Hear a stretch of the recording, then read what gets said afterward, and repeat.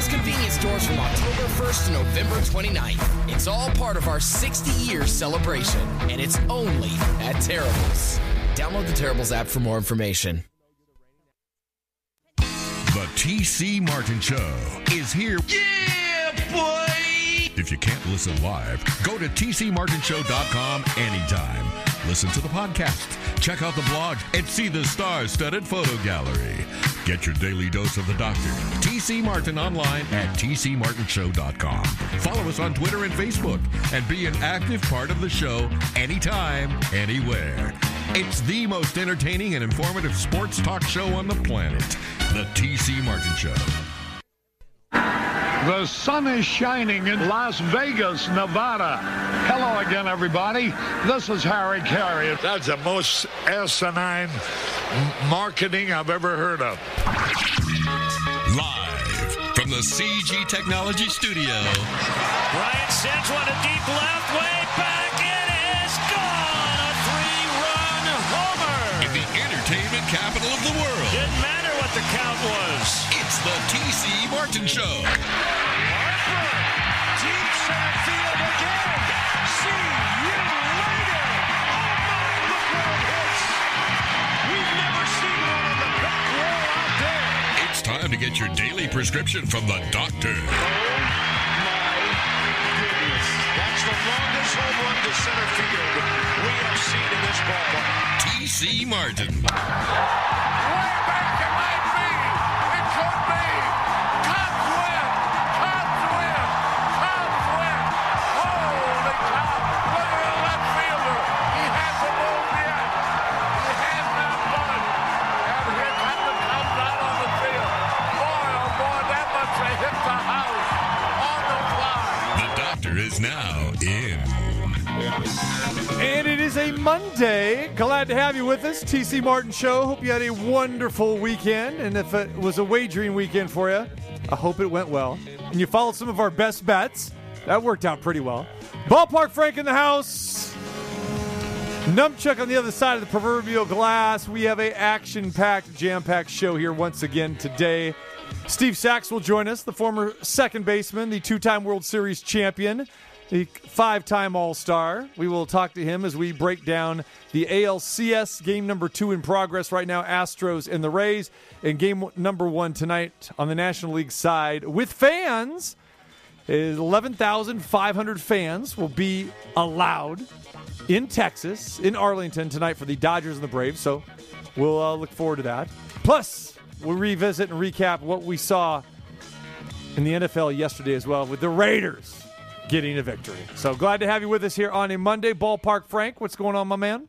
Well, you know, just another weekend, a typical Monday with NFL doubleheader action, getting ready to wrap it up on a Tuesday because it's 2020, so you don't know exactly what the hell's going on. And I got to give a little love, too, because I know you're not going to mention it. Congratulations to both French Open champions, Iga Swiatek, who beat my girl Sofia Kenin in the finals, and Rafa Nadal wins his 20th major Grand Slam, tying Roger Federer, his 13th French Open. He destroyed Novak Djokovic. He did. Actually, I was going to give that a mention, but I thought you were going with, I know you're not going to mention it, is that you were going to say and congratulate me on being 5-1 in our best bets. That's where I thought you were going to go, because I wasn't going to bring that up.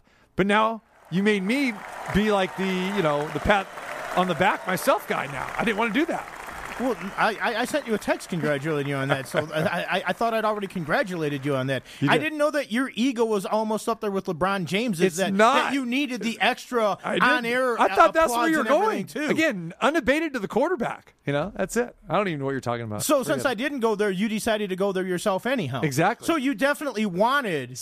You wanted the applause. I got the applause, unabated, right there. There it is. It wasn't unabated. I mean, you basically brought it on. I did, because I thought you were going there. So then I should have just kept it to myself. That's okay. I was 5-1. How about you? In the best bets, I was 3-3, undefeated in the pros. So it shows you what my college picks did once again. Overthink those things. But in the OV contest, I was 4-1. Yeah, I don't have any of the teams remaining. So there you go. So yeah, overthought it a little bit. I thought, you know what? I got almost all favorites here. I need to take one dog. So instead of taking Pittsburgh like I was going to as my 5th pick, I took Jacksonville, and of course I know Houston's terrible. Oh, wait, they got a new coach. They might play for a new coach. Right. Yep, you overthink it sometimes. So we thought actually we may have a triple header here between tonight and tomorrow with the Patriots and the Broncos. Remember, we had the 2 o'clock weird schedule, and they finally said, you know what, we're going to move this game to next Sunday. So New England-Denver will play next Sunday. And today we've got our regular Monday night scheduled game between the Saints and the Chargers. So we will preview that a little bit later on as well. And like you said, tomorrow we've got Buffalo and Tennessee at 4 p.m. Go figure on a Tuesday. Well, I mean, maybe it won't be a terrible Tuesday tomorrow because we actually have some NFL football, unless Tennessee finds a way to screw it up even more and have this one canceled as well, because apparently they've just been breaking protocol all over the place. Right. And, there are some contests in town that, have the week-long contest, and if a game is not complete by midnight, Monday night, that game doesn't count for some of these contests, which is pretty interesting. Now, there are some properties that will say Tuesday midnight, but there are several Monday midnight. So if you pick that game and say, one of these big contests, these high stake contests, the Super Contest or, the Circa Contest or some of these others, or I know, Palace Station, they have the last man standing. Some of that game may not count, which could be a shame. Well, yeah, I mean, that could be a shame. And that's one of the reasons, too, why wherever you make your wagers at or whatever, you really want to know the house rules. Because there's different house rules sometimes. You know that in baseball games there's rules for how many innings a game goes, who's the starting pitchers are, whether you have action, if it's, contingent on who actually gets that start. The horse racing book part has different things. Some play pari-mutuel, some only pay up to so much. Some, you play a 5-team and you get this. You play a 6-team and you still get what you get. I mean, there's a lot of different house rules. So you really want to, if you have a consistent place, know what they are when you're making your wagers. You got it. All right. And happy Columbus Day.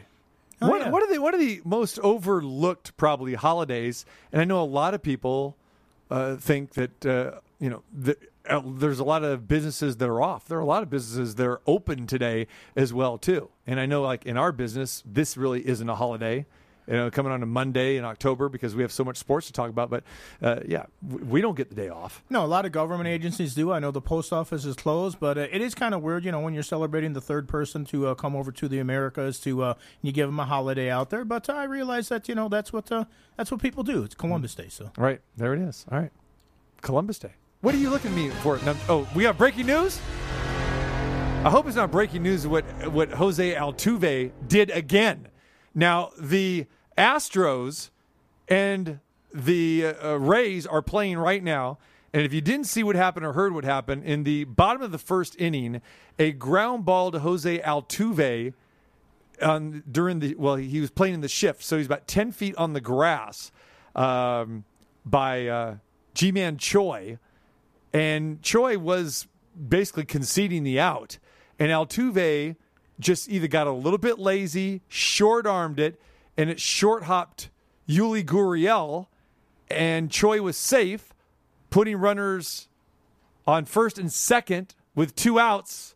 Next hitter, Manuel Margot, hits a 3-run shot, and there's the score right now, Tampa Bay 3-0. So what just happens now, leading off the bottom of the third, the exact same thing, routine grounder to Altuve, throws it in the dirt to Gurriel again, and the leadoff man is on for Tampa. So 2 balls in a row to Altuve, and he does the same thing. I thought I was looking at a replay here, but it was live. I had to do a double take. So anyway, I'm sure that was not the breaking news you were referring to, but that happened as that happened. So now back to whatever your breaking news is, Ballpark Frank. Well, his breaking news was when I mentioned, I believe, I think he caught it when I said that Christopher Columbus was the third person here to visit the Americas.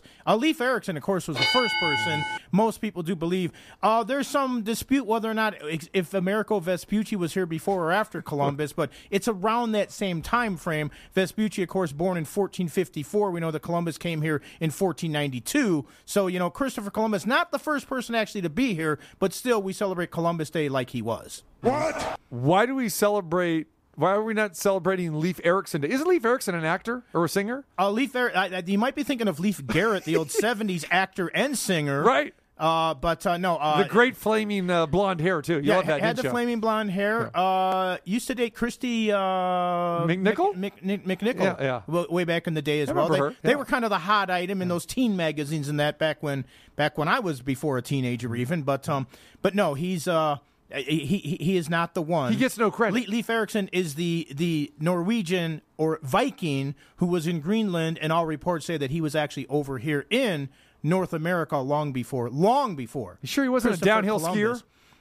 skier? There might be a Leif Erikson that was a downhill skier, but not to my knowledge. How about Leif Garrett? And if he was there a he Leif was- Garrett?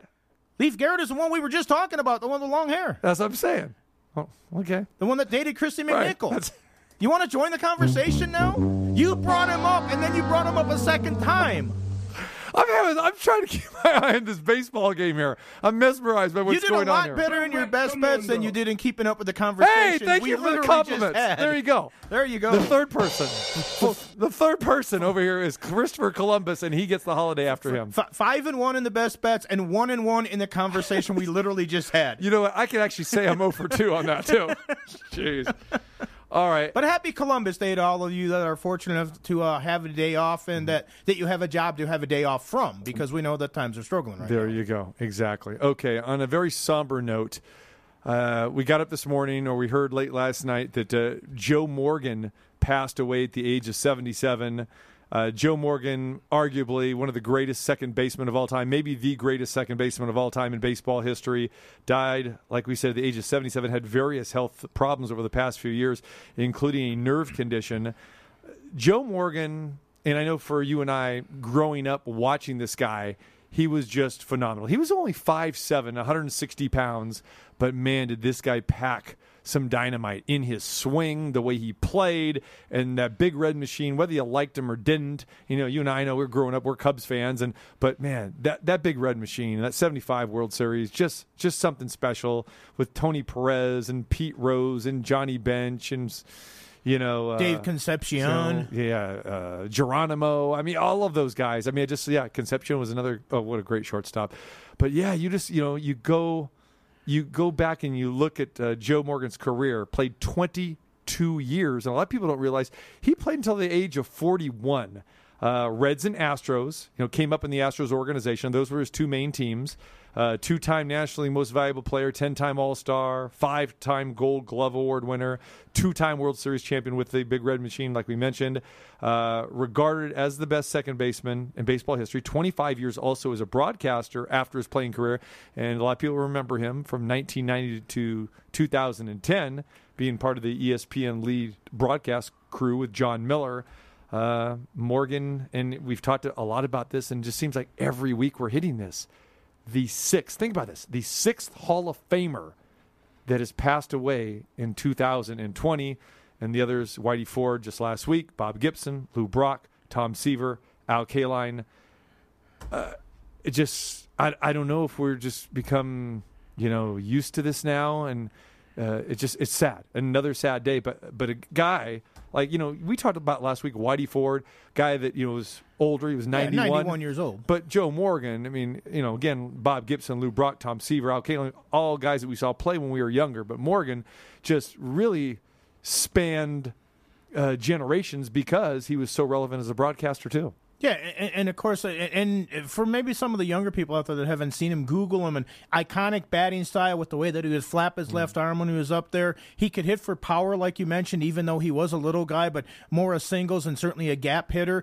And you mentioned what a great defensive player he was. Not only was he only 5'7", but he used one of the smallest gloves in baseball. It looked like one of those things back when Babe Ruth in that era played or something. It almost literally looked just like a glove on his hand. But boy, if he got close to the ball, he was going to swallow it up and make the play. Just a dynamic second baseman in the game. You mentioned him, Concepcion, and Perez. What a dynamic double play combination. Of course, Pete Rose, who I believe played in the All-Star game in every position except for as a catcher and a pitcher. So he was one of the most versatile guys. Just also happened to be the hit king of all time in baseball. That Big Red Machine, I was not a giant fan of theirs, but I certainly did respect them. And the reason I wasn't a big fan of theirs was because they were so damn good. And then you have guys like Seaver pitched for them for a while, or I know they had some great pitchers yes, in that. So later on, yeah. I mean, they had they were just absolutely lights out, incredible. That team was so good. And again, if you weren't a fan of theirs, you probably hated them, but you had to respect them. Yeah, no, they had some great pitchers. Don Gullett, Billingham. I mean, the list goes on and on. Again, when they had 4 or 5 starters they could trot out there. And again, Johnny Bench, the offense, amazing. Who literally revolutionized the way catching was. Catching was just, okay, doesn't matter if you hit 200 like Bob Uecker or something, if you manage the pitching staff. Well, Johnny Bench went, no, you can get some offense out of that position as well. Yeah. So they really did change the game in a lot of different ways. They did. Yeah, classic Big Red Machine back in the day. So very sad. Joe Morgan dies at the age of 77, died yesterday. Steve Sachs obviously looked up to Joe Morgan. Sachs, just a great second baseman himself. He will join us a little bit later on in the program, so we'll get to Steve Sachs's thoughts on the passing of Joe Morgan as well. All right, so we transition to yesterday, probably the biggest game throughout the NFL, obviously here locally, the Raiders, what they did yesterday, defeating the Kansas City Chiefs 40-32, the final score. But when you really look at this game, Frank, Derek Carr outplayed Patrick Mahomes. And that is shocking to say, but literally that is exactly what happened yesterday. Carr, 347 yards, 3 touchdowns. Carr had lost his last 6 trips to Arrowhead Stadium, losing by an average of 17 points. But it was more than just that. They just outplayed him on both sides of the ball, especially on defense, too. Well, yeah, and what a difference it makes when you can not only stretch the field with speed, but you have a speedster that can catch the ball and then do something with it. Ruggs, I believe, only had 2 catches. But he has the long touchdown. I mean, just absolutely sensational catches by him. And just having that threat out there opens everything else up as well. Yeah, Carr played a magnificent game. He had a lot of different options. He used them. He went deep a couple times to make it successful. And that defense of the Raiders, they kind of bent a little bit. They gave up some points, but they got the big interception. Mahomes' first interception of the season. Carr also threw an interception earlier in the game, but he bounced back from that and didn't let it bother him. Just an excellent performance in this Raider team that I believe, like myself, probably most people are still kind of scratching their head trying to figure out what exactly is this team. But it certainly makes a big difference when you have the guy out there with the speed that can catch the ball back in the lineup. That's a huge different thing. It changes the way that the other team has to defend against you. Speed at the wide receiver position and getting Aguilar as well, too. And he had to be, a 57-yard touchdown as well. And just having Josh Jacobs, even though Jacobs didn't have a fantastic day, but just that threat of that running game that they have as well, too. And then you have Rashard to come in. So the Raiders have some great offensive weapons. And in that game last week against the Bills, we thought, they were going to be able to match Buffalo. And the difference was that Buffalo had the staunch defense where the Raiders didn't. And in this game with Kansas City, you can clearly see that Kansas City was overlooking the Raiders. And I don't want to take anything away from the Raiders. There's no doubt about it. But if you're watching that game, it looked like Kansas City was going through the motions, especially in the first half when the pinball machine went off and both offenses were going up and down the field. It wasn't until the second half where, after halftime, the Kansas City defense actually showed up. They started playing with some passion. It looked like, okay, here come the Chiefs. But then the fourth quarter came around because in the third quarter, nobody scored. And in the fourth quarter, the Raiders scored 16 unanswered points. And looking at Mahomes, and you mentioned the interception, he just, was kind of down. There wasn't a lot of passion, emotion from the offensive players on the Chiefs yesterday. And the Raiders, they literally took it to him. And the defensive line, I can't believe that I'm saying this, but the defensive line just manhandled the Chiefs' offensive line in this game. And that was the difference, the way I looked at it. And they snapped a 13-game Kansas City Chiefs winning streak, and that's regular season in the playoffs. So kudos to the Raiders. Hats off to the Raiders. If they meet again, I'm sure Kansas City is not going to look past them, but this victory for the Raiders, it just kind of flips everything around. They win the first 2 games, then they're 2-2, and people are saying, okay, these are the same Raiders, but you get that one victory against the defending champions, it can flip the script, and who knows what happens from here, because now the Raiders go into the bye week feeling pretty good about themselves. Yeah, and I believe they will meet again in Vegas here, of course, where there won't be fans. And that's another thing that I thought was important, because we heard Derek Carr talking about it after the game. We know that Arrowhead is one of the toughest places to go in the NFL to win a football game. But Carr said he actually heard Raider chants because there are limited fans there. So the fans that were there, some Raider fans got in, and because you're not going against 60,000 of the other team's rabid fan base out there, when you make a noise in a stadium that's almost an empty stadium, it kind of echoes a little bit more. And Carr said that he'd never heard Raider chants in Kansas City before, and it kind of picked him up, and it picked up the defense as well. So again, it's crazy times we're going through, but you have to take advantage of anything you can. The Raiders don't have any fans at their home games, but they actually had some in Kansas City. Yeah. That shows the topsy-turvy, upside-down world we live in. That's it. 17,000 fans were at Arrowhead yesterday, and I know I saw plenty of clips, of shots of the Raider fans. I'd probably say maybe 1,000 Raider fans there, and 1,000 fans in a place that holds over 80. And you have 17,000 spread out. Yeah. Not so much home game for the Chiefs yesterday. Well, and especially when the Chiefs fans are kind of sitting on their hands because they're a little bit numb and they don't know what's going on. Exactly. All right, so kudos to the Raiders for that victory, and let's see where they go from here. All right, another sad part of yesterday, looking at what happened in the Giants-Cowboys game, and it was a great game. The Cowboys came back to win the game 37-34, but a gruesome injury with Dak Prescott as he was rolling out to his left. And I don't know about you, but when I saw this happen, really didn't think much of it. It looked like, okay, here's a tackle. It was almost kind of like the Tua situation last year with Alabama. And then you don't realize until maybe 20, 30 seconds later, wait a minute, this is bad. And then when you see the close-up of his ankle, and it was pretty gruesome, and this is the way that it sounded yesterday with the broadcast. Here's a quarterback draw. Up the middle, Prescott. Bouncing out to the left across the 20. He's inside the Sherwin-Williams red zone. 19 Boy, and he's hurt. Yard Dak line. Prescott's hurt. I didn't like the way he fell. He couldn't brace himself. He had the ball, and the right shoulder came down, but it's the right knee, or right leg, I should say, that he's holding. Yeah, that's going to get McCarthy off the sideline. Well, you can hear the crowd. Prescott extending a fist up in the air, and Prescott is in tears. So there's the Dallas Cowboys Radio Network. Brad Sham, Babe Loffinger on the call there. Gruesome injury, and Prescott in tears, teammates in tears.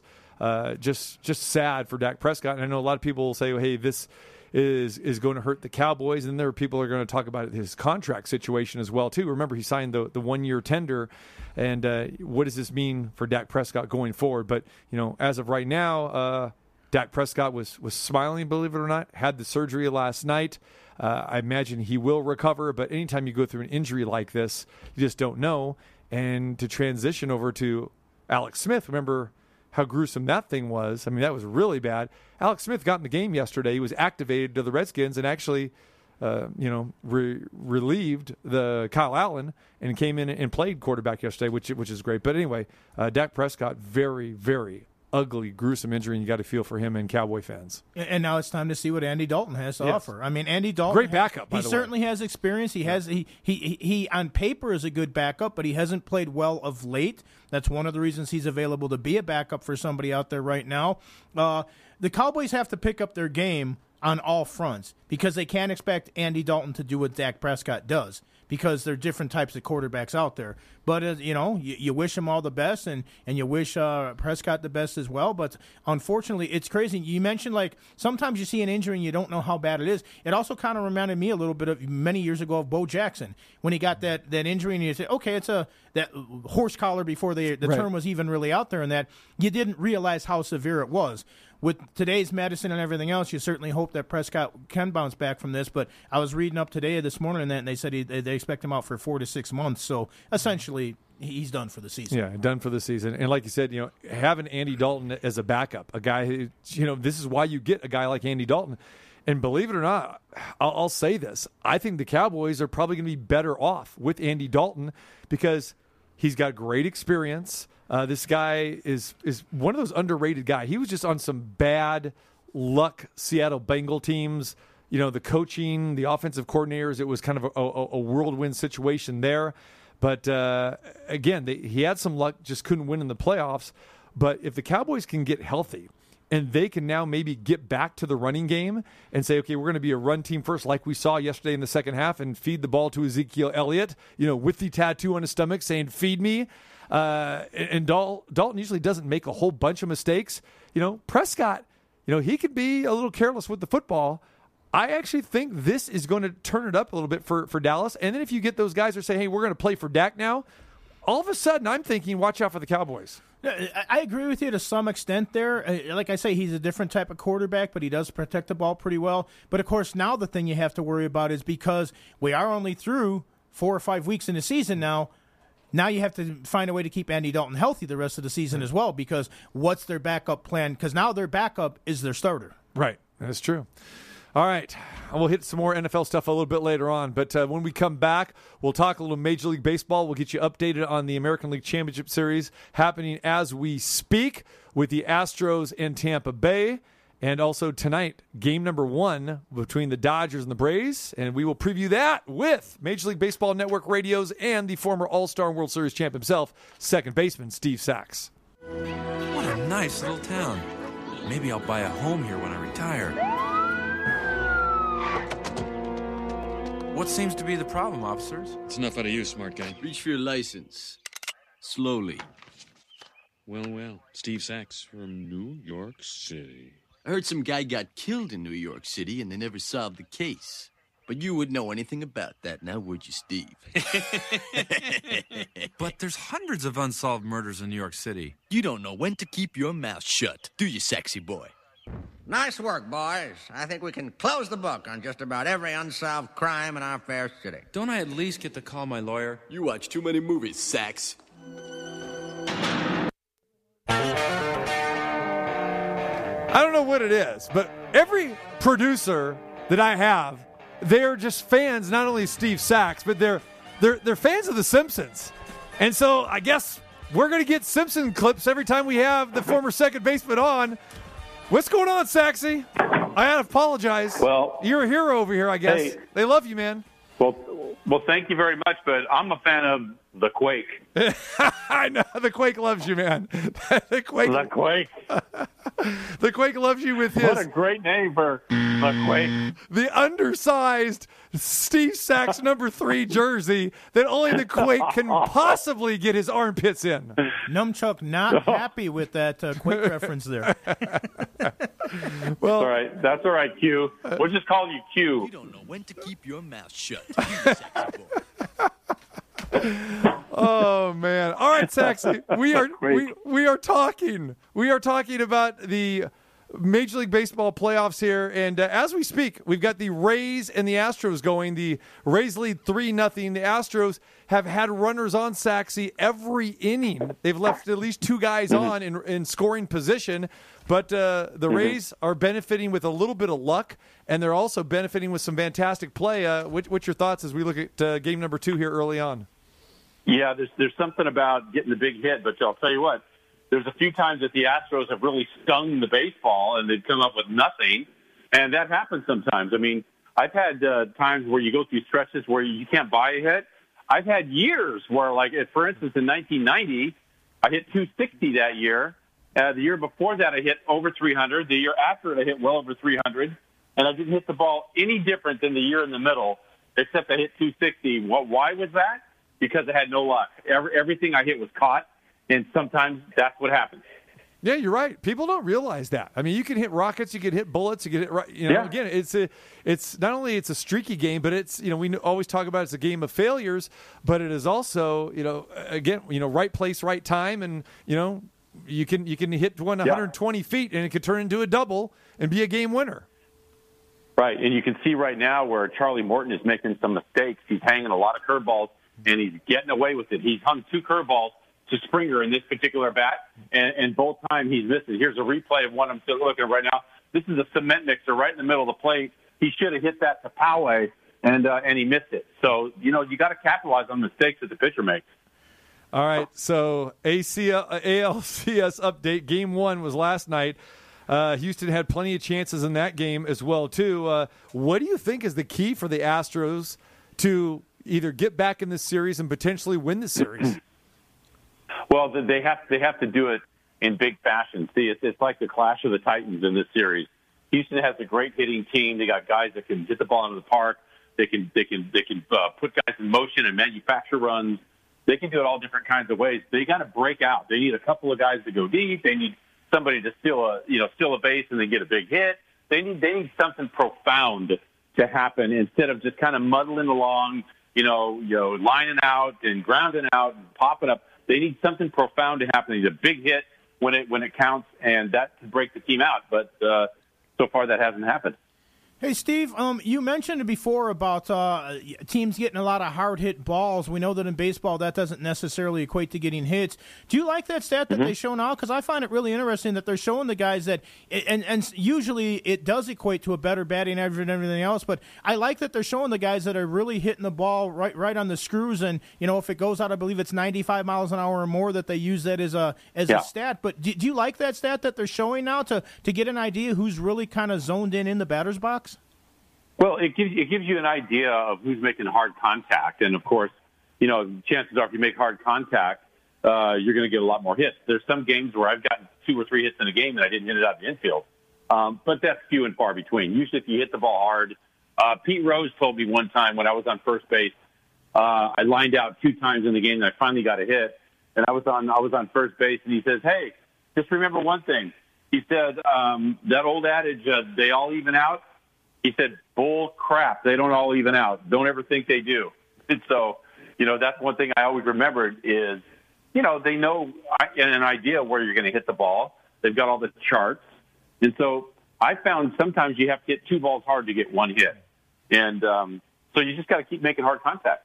All right, Steve Sax joining us, the 2-time World Series champion, 5-time All-Star, and you can hear him on Sirius XM 89 MLB Network Radio. So let's talk a little bit about the position, second base, and Jose Altuve. We watched earlier today where Altuve had a ball. It was part of the shift. He's about 10 feet on the outfield grass in right field. And, Troy hits a ball. Looks like it's going to be the third out of the inning. And Altuve kind of short-armed it a little bit. They gave him an air. What happens? Margot, next hitter, second life, boom, 3-run bomb. It's 3-0 just like that. And then we see Altuve do the exact same thing 2 innings later where he short-hopped another one. Talk a little bit about that. Where is it arm strength, Steve, or is it something where he got a little bit lazy as a second baseman, and you saw what happened today? How do you explain that? Yeah.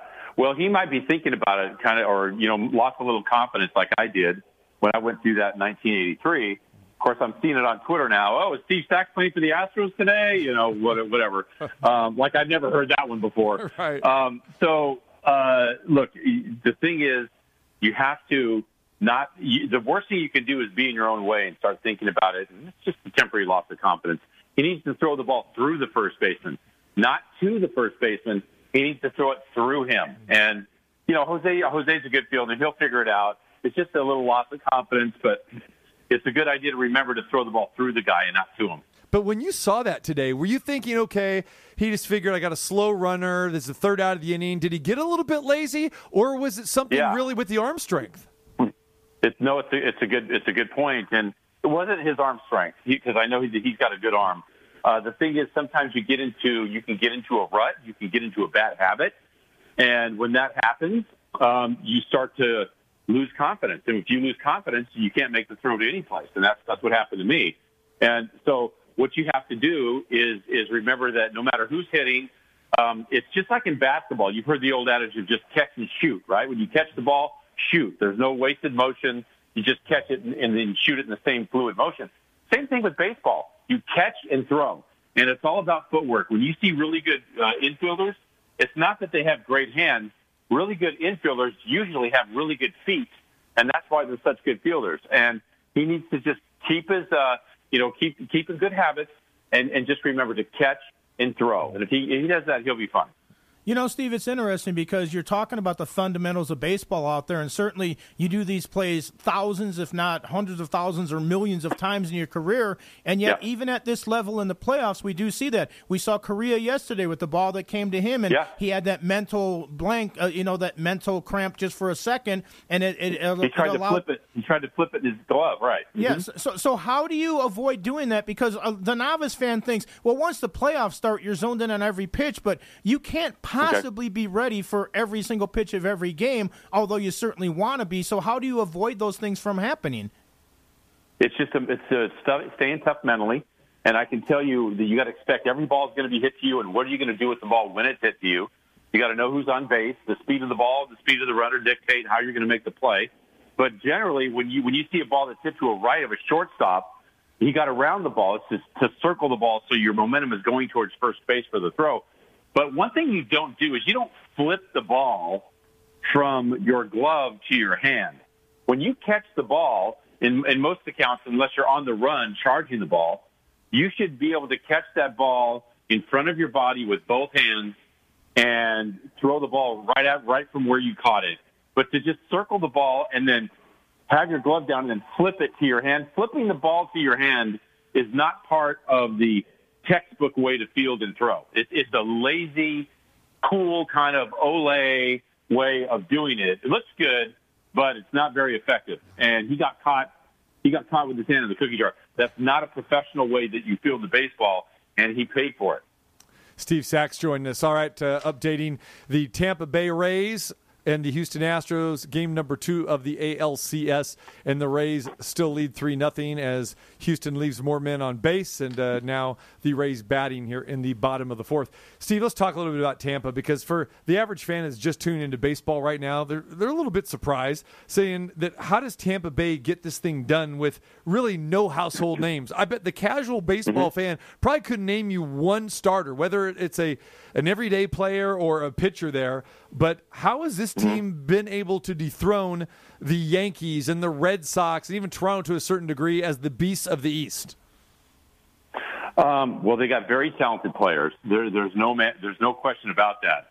Their starting pitching is elite. They've got really elite starting pitching. When you consider that Tyler Glasnow is one of the best starters in the game today. He's 6'8". He's got electric stuff, and he is a super pitcher.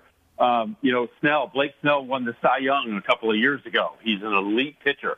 Charlie Morton has got great stuff at 36 years old, but really at the top of the food chain when you want to compare these guys. So they've got 3 guys in the starting staff that are super good pitchers. Now their bullpen is one of the best in all of baseball. They've really started the new way, the default mechanism for teams to use an opener or a bullpen type of a game where you have a bullpen guy, a reliever, start the game, and you just keep changing the guys over. The theory being that hitters don't face the same pitcher all the time, but the effectiveness of the reliever can come in and certainly get 3 guys out. And you just keep changing them over, and they became very effective, and they won the pennant last year in doing that. And they did the same thing a lot this year. So that's kind of like a default mechanism people go to when they run out of starters, but the Tampa team is very used to that. And matter of fact, it's nothing odd at all when you see Tampa, go at it that way. All right.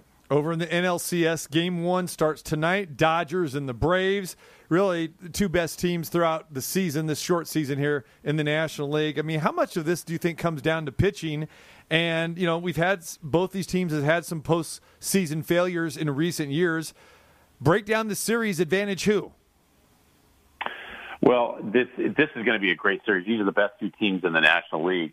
Dodgers have probably the deeper team, probably deeper than any team in baseball, with great starting pitching, tremendous bullpen, and they've got guys that can score in many different ways. They got one of the best players in the game in Mookie Betts. Corey Seager's having a phenomenal year. Justin Turner. Just go up and down the lineup with the Dodgers. They're all star quality players, and they can win in a lot of different ways. They led the league in home runs. They led the league in runs scored. They led the league in pitching. They're a good defensive team, yada, yada, yada. On the other side of it, when you talk about the Atlanta Braves, the only place where they may not be able to rival the Dodgers because they have a very formidable offense They got arguably the most valuable player this year in Freddie Freeman. They also have Acuna Jr., who's one of the best hitters and the overall players in the game. Ozzie Albies, Travis d'Arnaud, the catcher, it had a monster season this year, only to be beaten out by one other guy besides Freeman on the team, which is Marcell Ozuna. Now, Ozuna and Freeman might cancel each other out for MVP votes this year. That's how good this team was. So when you look at that, the great bullpen that the Braves have, the only place they may not be able to rival the Dodgers is in starting pitching. But their starters have done very well so far, including Ian Anderson and Kyle Wright, two young guys that have really pitched well in postseason. Steve, I know that you're talking about all the players on the field, and certainly those are the guys that determine who wins and loses games, but how much of it in today's game does go to the coaching and different things? I know you talked before about, with all the charts and all the stats they have today, that everybody knows where the ball is going to be hit. We certainly saw Tampa take advantage of that last night when they had a bases-loaded situation, bring in the relief pitcher, he throws one pitch, and they get the double play out of it right away by using the shift that they use. Do you think the shift is an overused thing, or do you think that when it's done properly, it really has changed the way the game is played and managed and everything else today? Well, I think the shift is completely overrated. In the instance that you talked about last night, it worked. I mean, it does work sometimes. There's no question about it. But I can point to at least, for every time the shift works, I can point to at least one time and maybe a little bit more that it doesn't work, where you hit a 27 hopper right to where the second baseman was playing, which ostensibly is a double play ball. And you don't get even one. The ball trickles into the outfield for a base hit. Happens all the time. So I think the shift is overused. I think it's invented by people that think they're smarter than everybody else and never played the game. The game was invented a certain way, and for them to think that they have a brand new strategy that's going to change everything, I'm not buying it. I think the shift is good sometimes, but talk to a lot of pitchers in Major League Baseball, you hear what they say. They absolutely hate the shift because they sacrifice many times the double play, which is the pitcher's best friend. Steve Sax joins us, the All-Star second baseman, the World Series champ. Can hear him on MLB Network Radio, XM 89. All right, Steve, we got the sad news earlier today about Joe Morgan. I am guessing that he was your idol. I'll let you speak on this. What did he mean to you? Well, Joe Morgan was certainly somebody that I really looked up to growing up as a kid, especially kids that are a little bit diminutive in stature, as Joe Morgan was. He was only 5'7". When I entered high school, I was 5'3" and I weighed 105 pounds. So naturally, guys that are out there killing it in Major League Baseball was a guy that was just a little bit taller than me. So naturally, I looked up to a guy like Joe Morgan. He was one of the most talented guys in baseball. He could hit the ball 450 feet, and he was part of the Big Red Machine, which was arguably one of the best teams ever to play the game. And I got to, when I got into the big leagues, certainly I got to play against him and know him. And he was really just a tremendous guy. We both had places up at Squaw Valley, so I'd see him when I'd go up to Squaw, and he was really a nice man. I had a lot of respect for Joe. He was great in the booth and just a great humanitarian as well. So sadly missing Joe today. Joe Morgan is one of the nicest men ever met. Steve, one of the things that I always think of when I think of Joe Morgan, and obviously everybody talks about what he did in the batting cage with his arm and that, and we talked about it earlier, the small glove that he used as an infielder. And I know that infielders use a smaller glove, but you'd look at that thing and it almost looked literally like it was a glove. I mean, why did he use that? And he was so good. I mean, I know he was comfortable with it, and he certainly didn't have those problems flipping the ball out of his glove and that, but he used a glove that you'd think it would be a little bit bigger, but he was comfortable and so good with that. It just kind of sticks out in my mind. Every time I'd see him at Wrigley Field growing up, I'd be like, wow, that's a small glove, but wow, can that little guy use it? Yeah, second baseman need a small glove. I use a small glove too. It's because you want to be able to transfer the ball out of the glove as fast as you can and to turn the double play. And Joe used a very small glove. I was surprised when I saw his glove. I was on second one time and I said, let me see that damn glove on a break, and it changed into the pitcher. And I couldn't believe how small it was. It was like a garden mitt, It was like those ones that they used in the 1890s. It was a tiny little thing, but boy, he was good with it. Joe was a 5-time Gold Glover and one of the better fielding second basemen you'd ever see. Yeah. What is your greatest Joe Morgan memory, Steve? I think one of the greatest memories I had was in a rain delay one time when we were playing we were playing. What wasn't a rain delay? I think it was maybe it was an old timer game that was being played, and there was guys were just standing around, and I think it was in San Francisco, and I was just talking to him, and I asked him, I said, Joe, why did you flick your arm up and down, your elbow? Why was your elbow going like a chicken? And he says, because I was told the right way to hit when I was young, and I used to put my elbow up. And this is a lesson for all you parents out there that might want to hear this. One of the conventional wisdoms is when you take them up to bat, is you tell them, get your elbow up. Make sure that your elbow is up when you're hitting. That's the absolute worst thing you can tell a kid. That is the wrong thing to tell a kid. Don't ever tell a kid to keep his elbow up. As a matter of fact, you should tell your kid to keep his elbow down when he's hitting. And that's what Joe Morgan was telling me. He said, so I would try to remind myself to keep my elbow down, and that's why I would flick my elbow down to touch the side of my side, so I knew that I was going to keep my elbow down when I hit. That's why his arm would fluctuate his elbow back and forth when he was up to bat. So parents, remember Joe Morgan, keep your elbow down. I can imagine, you guys had that rivalry as well, too. I mean, Dodgers, Reds, but then again, you guys played the same position. And then, was it later on in life that you guys maybe started talking a little bit more, or did you have those type of conversations? Because we talk about this all the time, about how you see players are more friendly now with each other. They're all making the big contracts. Yeah. Guy gets on first base, guys get on second base. There's more of that. There really wasn't a whole bunch of that back when you played, was there? And just kind of elaborate on that and some of the conversations you had with Joe Morgan. Yeah, I mean it wasn't the kind of freewheeling type of affection that you'd see on the field today. When I was playing, I'd play against Morgan. It was we were fierce competitors, and we respected each other though. But we were competitors, and on the field, I'm sure that he'd want to run me over, and I would do the same to him if it meant getting a hit or winning a game or whatnot. And I remember when he hit the home run against us in '82 to knock us out of the playoffs when he was a member of the Giants. He hit a home run to right field off of Terry Forster on the last game of the season in the 8th or 9th inning to knock us out of the playoffs against Atlanta. So he was a tough competitor. There's no question about it. All right, Steve Sax joins us. All right, Saxy, before we let you go, who's going to be in the World Series? Who we seen advancing on here this week? We might see. I hope it's the Houston and the Dodgers, because I'm pulling for my friend Dusty. You got it. But it might be Tampa. Tampa's got a real team. They're loaded with talent, and they do it on one of the cheapest payrolls. I think $48 million was the payroll for Tampa this year. With limited resources, they're able to pull that talent out of this team. So they're doing it right. And if there's any team that needs a new ballpark, please take care of Tampa. Yeah, no kidding. No more playing in the orange juice box indoors. Give me a break. Yeah. And you think Dodgers over the Braves? How long does this series go?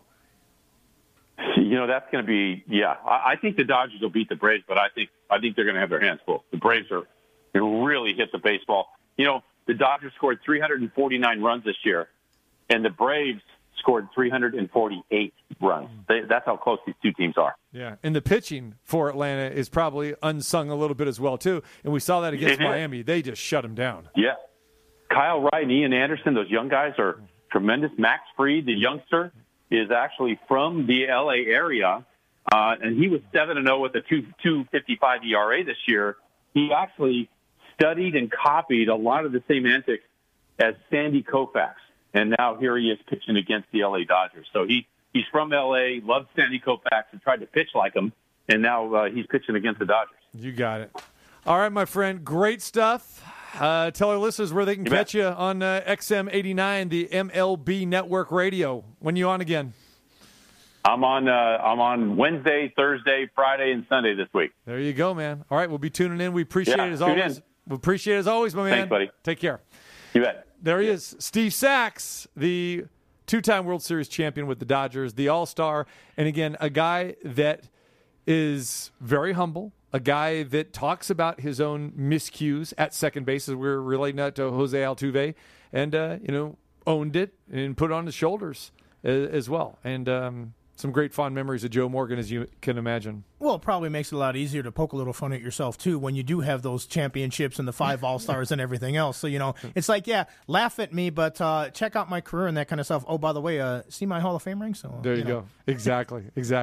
All right. And in the Hall of Fame for the Simpsons episode as well, too. Don't forget that. That's why he's in there. Well, there you go. And now every murder's been solved in New York, too. Exactly. So that's nice to know. Because there was a lot on the books. Whoa. Joe Morgan, huh? All right. How about hearing a little 1975 World Series game winner from one of the greatest ball players ever?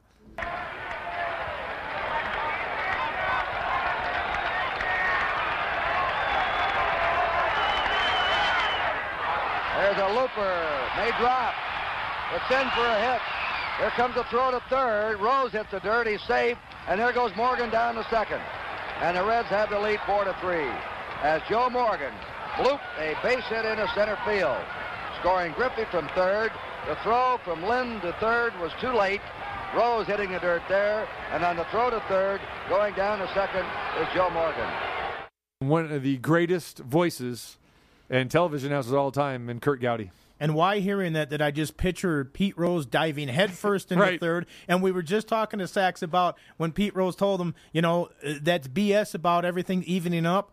That wasn't a hard hit ball. You heard him. A looper dropped. He gets on second. They get the run. Hard hit balls are nice, but they don't always do the job. Sometimes it's those seeing eye singles that, in this case, turned into a man in second and third and winning run scoring. Look at that. All right. Joe Morgan, sad day for Major League Baseball. Joe Morgan passing away at the age of 77, the 6th Hall of Famer that has perished here in 2020. Just still numb about all that. Unbelievable. I know everybody keeps on saying they want to get this year over with. I'm afraid to wake up every morning. I know, right? All right. Well, we've got baseball right now. We'll update you on what's happening there in San Diego as the Rays still lead the Astros 3-0. And a pitcher's duel, believe it or not. Bottom of the 5th, Rays batting. And McCullers actually pitching pretty well, except for, that 3-run homer that he gave up after the should have been the inning-ending out by Altuve as he throws it in the dirt. Gurriel couldn't get it, and that's the difference in this game. Yeah, and Altuve, another one of those guys that probably looked up to Joe Morgan and said, you know what, you don't have to be 6'4" and, built like an Adonis to play professional sports. You can do pretty well as a little guy as well. You got it. All right, don't forget, tonight we've got game number 1 of the National League Championship Series, the Dodgers taking on the Braves. Talk about pitching matchups. This could be another low-scoring affair, and we're used to seeing that with the Braves. And Saxey mentioned the 2 great offenses with these teams, but they've both been playing some low-scoring games, well, especially the Braves, some low-scoring games here in the postseason. And the Braves have been winning a lot of low-scoring games. Max Fried, who we talked about from the L.A. area, this guy taking the mound against Walker Buehler. Buehler wasn't the most happy guy heading into this season, this postseason, kind of off by himself, but he's getting the job. And he has supplanted Clayton Kershaw as the number 1 pitcher for the Dodgers. Yeah, and this is kind of year 2. You'd like to have that big offense going, but this is when pitching does dominate a lot. And you have to be able to win those low-scoring games, generally, if you want to be the champion. You can see 11-8 games like we saw with the Padres in some of their early series and that, but eventually at this time, the pitching, usually the cream really rises, and that's why you need those starters, and like Tampa has with the bullpen and everything. So we'll see how it plays out. Atlanta's pitching has looked good so far, but they also haven't faced an offense like the Dodgers. Dodgers, a $1.45 favorite tonight. Some value there if you like the Braves. And the total 8. Something could be screaming under here. Yeah, it's possible. Again, it's early in the game is so important in these games. And like we've seen, like in last night's game again, and I have a feeling we're going to see a lot more of them. There's so many big moments in games. And Tampa Bay managed to win the game last night, but you had the feeling if they would have lost, they would have looked at all those opportunities that they didn't cash in on as well. So sometimes that's the key thing, It's not necessarily how many hits you get in a game, it's when you get them. And we all know how big the 2-out single or the 2-out hit is with runners in scoring position especially. Those are usually what determine who wins and loses baseball games. All right, we'll be flipping the remote control back and forth tonight with baseball to Monday Night Football. The Saints hosting the Chargers. Saints a 7-point favorite in this game. You got a side here? I really don't. I mean, I guess I would probably take the Saints, but how can you? I mean, I don't know what to expect from them either.